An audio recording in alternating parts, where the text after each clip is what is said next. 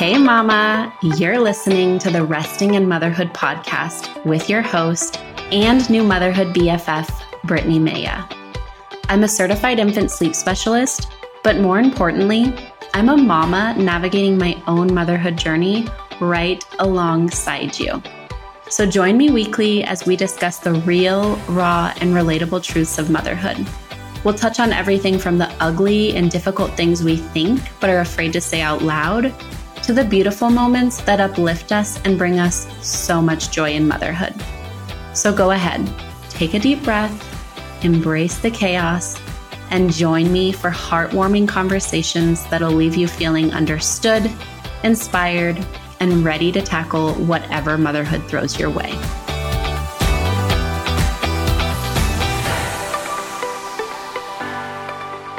Hi, friend. I am so excited to chat with you today. This is a topic that I've been really excited to chat about because it's something that I encounter almost daily in my work with families, whether it be DMs I'm getting, whether it be in a one-on-one consult with a client. This is something that comes up all the time. But before I jump right in, I do want to share with you how I'm finding rest in motherhood. And how I'm finding rest in motherhood this week is by listening to my body. I don't know if you cycle track, but it's something that I've gotten really into after becoming a mom. And I really find that if I tune into my body, tune into where I'm at in my cycle, and I listen to that and I honor it, I'm able to have more energy. I'm able to better show up for myself. So whether that be the week of leading up to my period or the week of my period, that might mean resting more, changing my workout routines. For example, today I did not feel like lifting weights. It did not sound fun to me. It's something that should really energize me and uplift me, especially since it's time to myself. But it didn't sound fun today. It didn't sound like something I was going to enjoy. So I went on a run. And then I did some light stretching and moving and flowing, and I really listened to my body, and it gave me the energy that I needed. So I'm listening to my body. I'm letting that guide me day to day instead of trying to push myself to do things, push myself business-wise. Sometimes I just don't have that creative energy, and instead of trying to force it, I just accept, okay, this is where my brain and body are at today. And I will check back in a few days to see if I have a creative spark. And I know that can be really hard when we have children and we have deadlines, but the more that we can really listen to our bodies and stay in alignment with what they're telling us, like I said, we're better able to show up with more energy. We're better able to show up with more patience because we're tuning into ourselves and working with ourselves instead of against ourselves. I hope that every time I share this, it just invites you to think about how you're currently finding rest in motherhood, or if you're not, what you could focus on this week to find rest for yourself. But now I really want to dive into what I want to talk about today, which is bad habits. What do you think about when you think about bad habits? As a parent in the modern world, you might automatically jump to supporting your baby to sleep or bed sharing. But if you were asked this question before becoming a parent, you would have probably thought things like smoking, drinking in excess, gambling, etc. Real bad habits. And yet, the sleep training industry has put such a strong hold on the narratives floating through our heads as parents that we are terrified, truly terrified of creating bad habits in our children. And I find this so interesting because the fear tactics used by the sleep training industry are so good. So good that they often take away our common sense as parents. It's a genius business model, but it's not really ethical. And let's think about it. Have you ever talked to someone who needed to be rocked to sleep until they were 18? Or have you ever talked to an adult who still bed shared with a parent? And yet we are so afraid of screwing up that we get into these definitive narratives. I remember thinking that if I nursed my daughter to sleep, she would never sleep through the night. Now, looking back at that, It feels so silly, so outlandish. Would she truly never sleep through the night for her whole life? It's ridiculous now because I'm able to see it through my common sense lens. But when the fear had such a tight hold on me, it felt real and true. And it breaks my heart, really, when I think about the fear instilled in new parents. Time after time, I will work with a mom whose original goal for working together is to transition away from breastfeeding to sleep or transition out of bed sharing. And once I actually start talking to her, I learned that nursing to sleep is working for her and that bed sharing is actually quite enjoyable for their family. So then I'll dive deeper and ask, if it's working for you, why do you want to transition away from it? And the answer is almost always, I'm afraid that if I nurse them to sleep, they will never be able to fall asleep any other way. Or simply they might say, I don't want to create a bad habit. When I ask this question about bed sharing, I'm often met with answers along the lines of, isn't it bad to still have them in my bed? And all of these questions have a common root. They were seeds planted from external narratives. This could be family, the sleep training industry, a friend, a pediatrician, a mom in a Facebook moms group, you name it.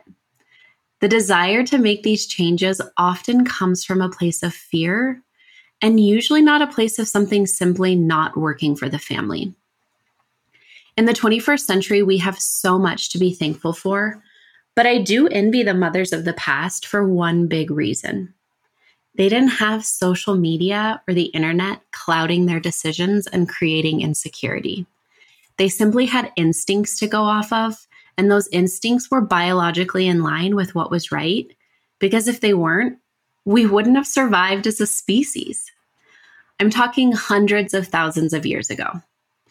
They weren't clouded by fear of judgment because they were simply focused on keeping their baby alive and healthy. And we obviously live in a different time with many modern advances that I'm so thankful for, but there's something to be learned here. We are the experts on our children. We are the experts on our family life. Only we truly know our babies. The internet doesn't know them. The pediatrician doesn't know them fully. We are with them day and night, and we know our parenting values better than anyone else. So it's really important to dive deep into this narrative of bad habits. So often we're convinced that something is a bad habit simply because our friend with a baby told us it was. And our fear of being a good parent grabs onto this and lets it run without us taking a second to analyze the validity of the statement. And I'm not shaming here. It is our sheer drive to be a good parent that leads us to this place of fear. We don't want to screw up. We don't want to mess our kids up. We want the best for them. We want to be good parents. But being a good parent is not about seeming like a good parent to the outside world, but rather leaning into who our children are and what they need. So while it can feel scary to be judged or looked down upon, if we can shift our mindset from thinking, oh my gosh, people are judging me, or what are they going to think? What are they going to say?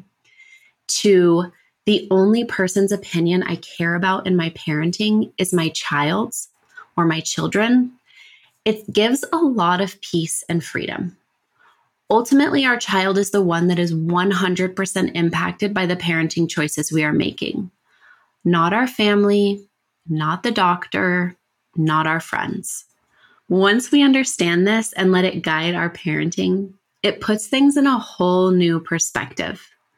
We stop worrying about what everyone thinks or says, and oftentimes the fears of bad habits seem to go away when we release ourselves from that pressure.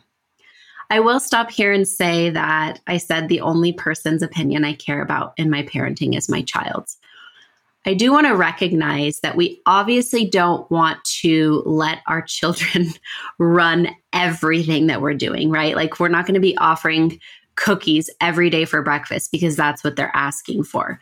We obviously need to have loving boundaries within our parenting.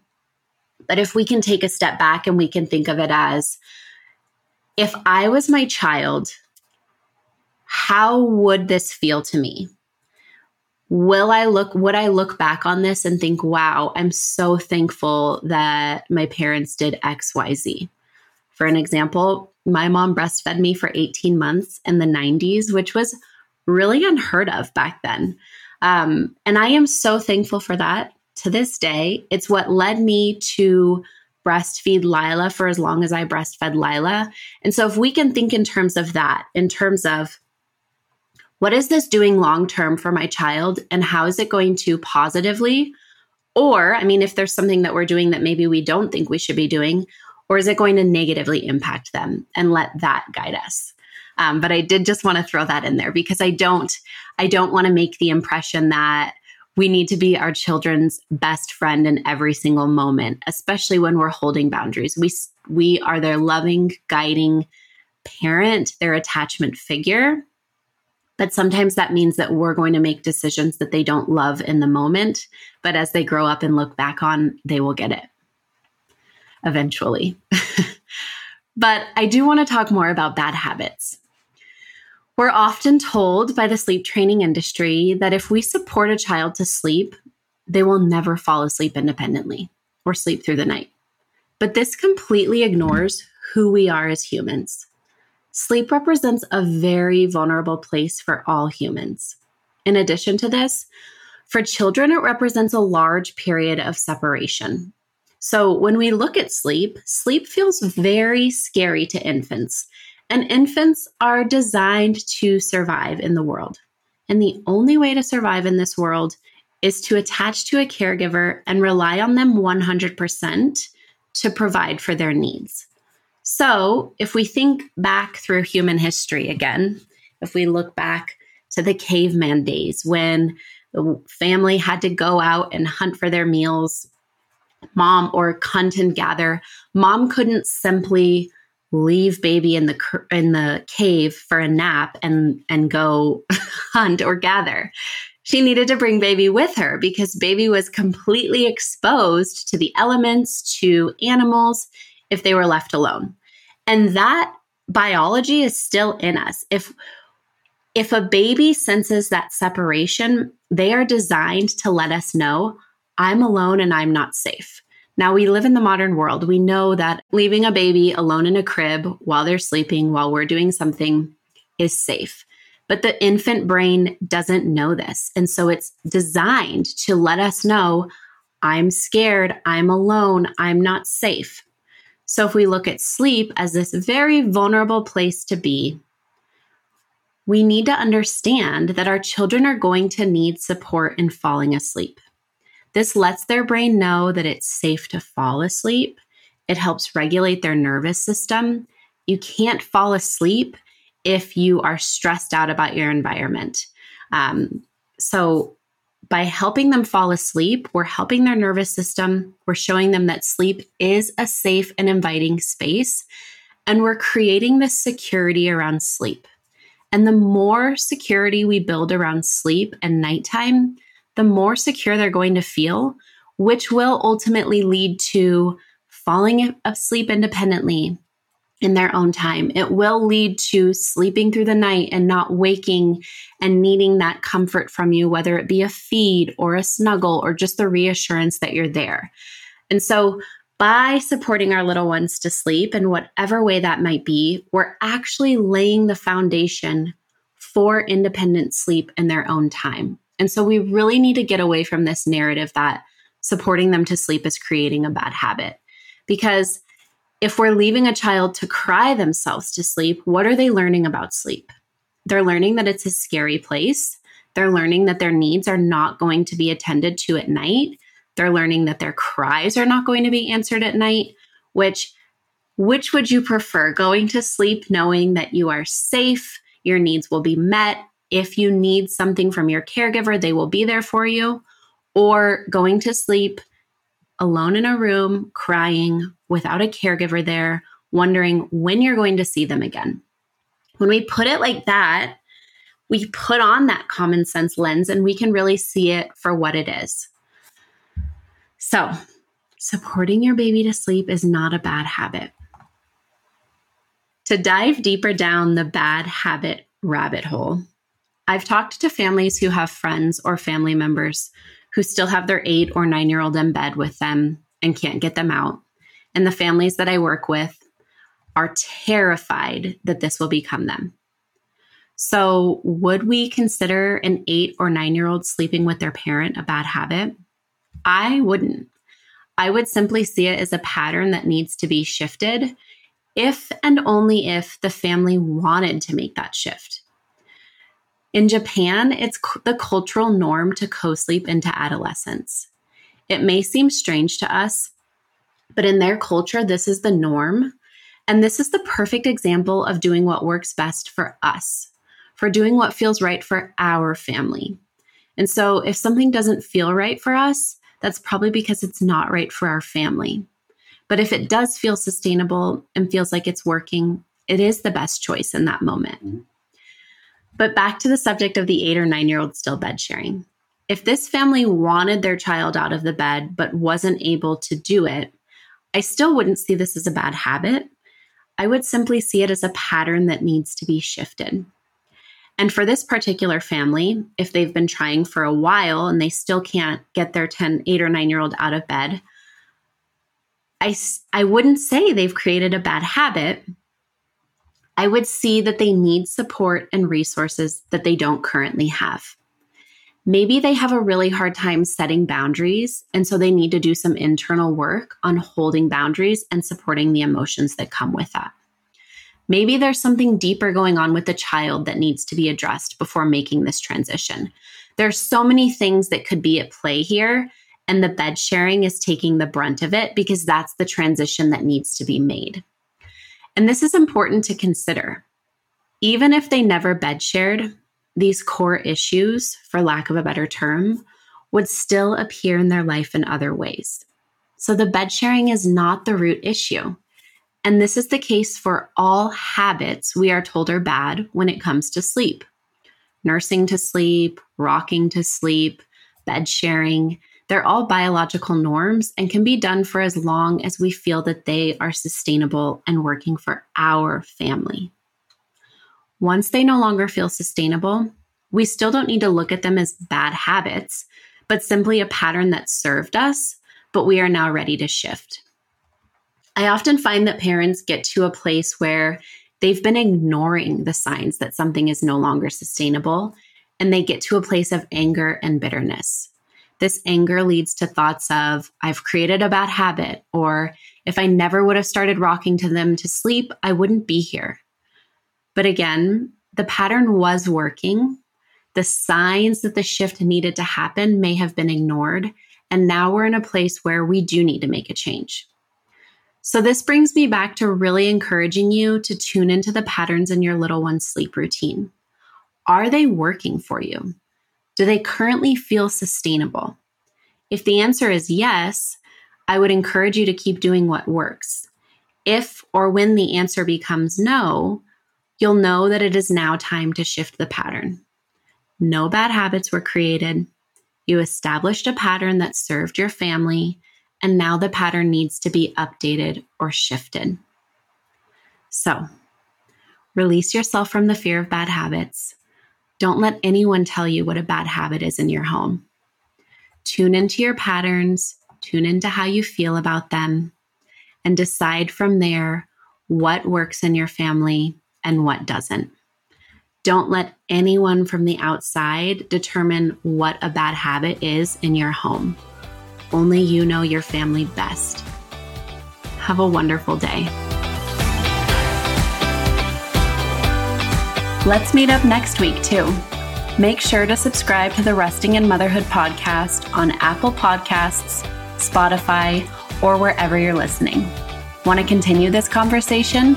Head to the show notes for this episode at restinginmotherhood.com/podcast. Or connect with me on Instagram at resting_in_motherhood.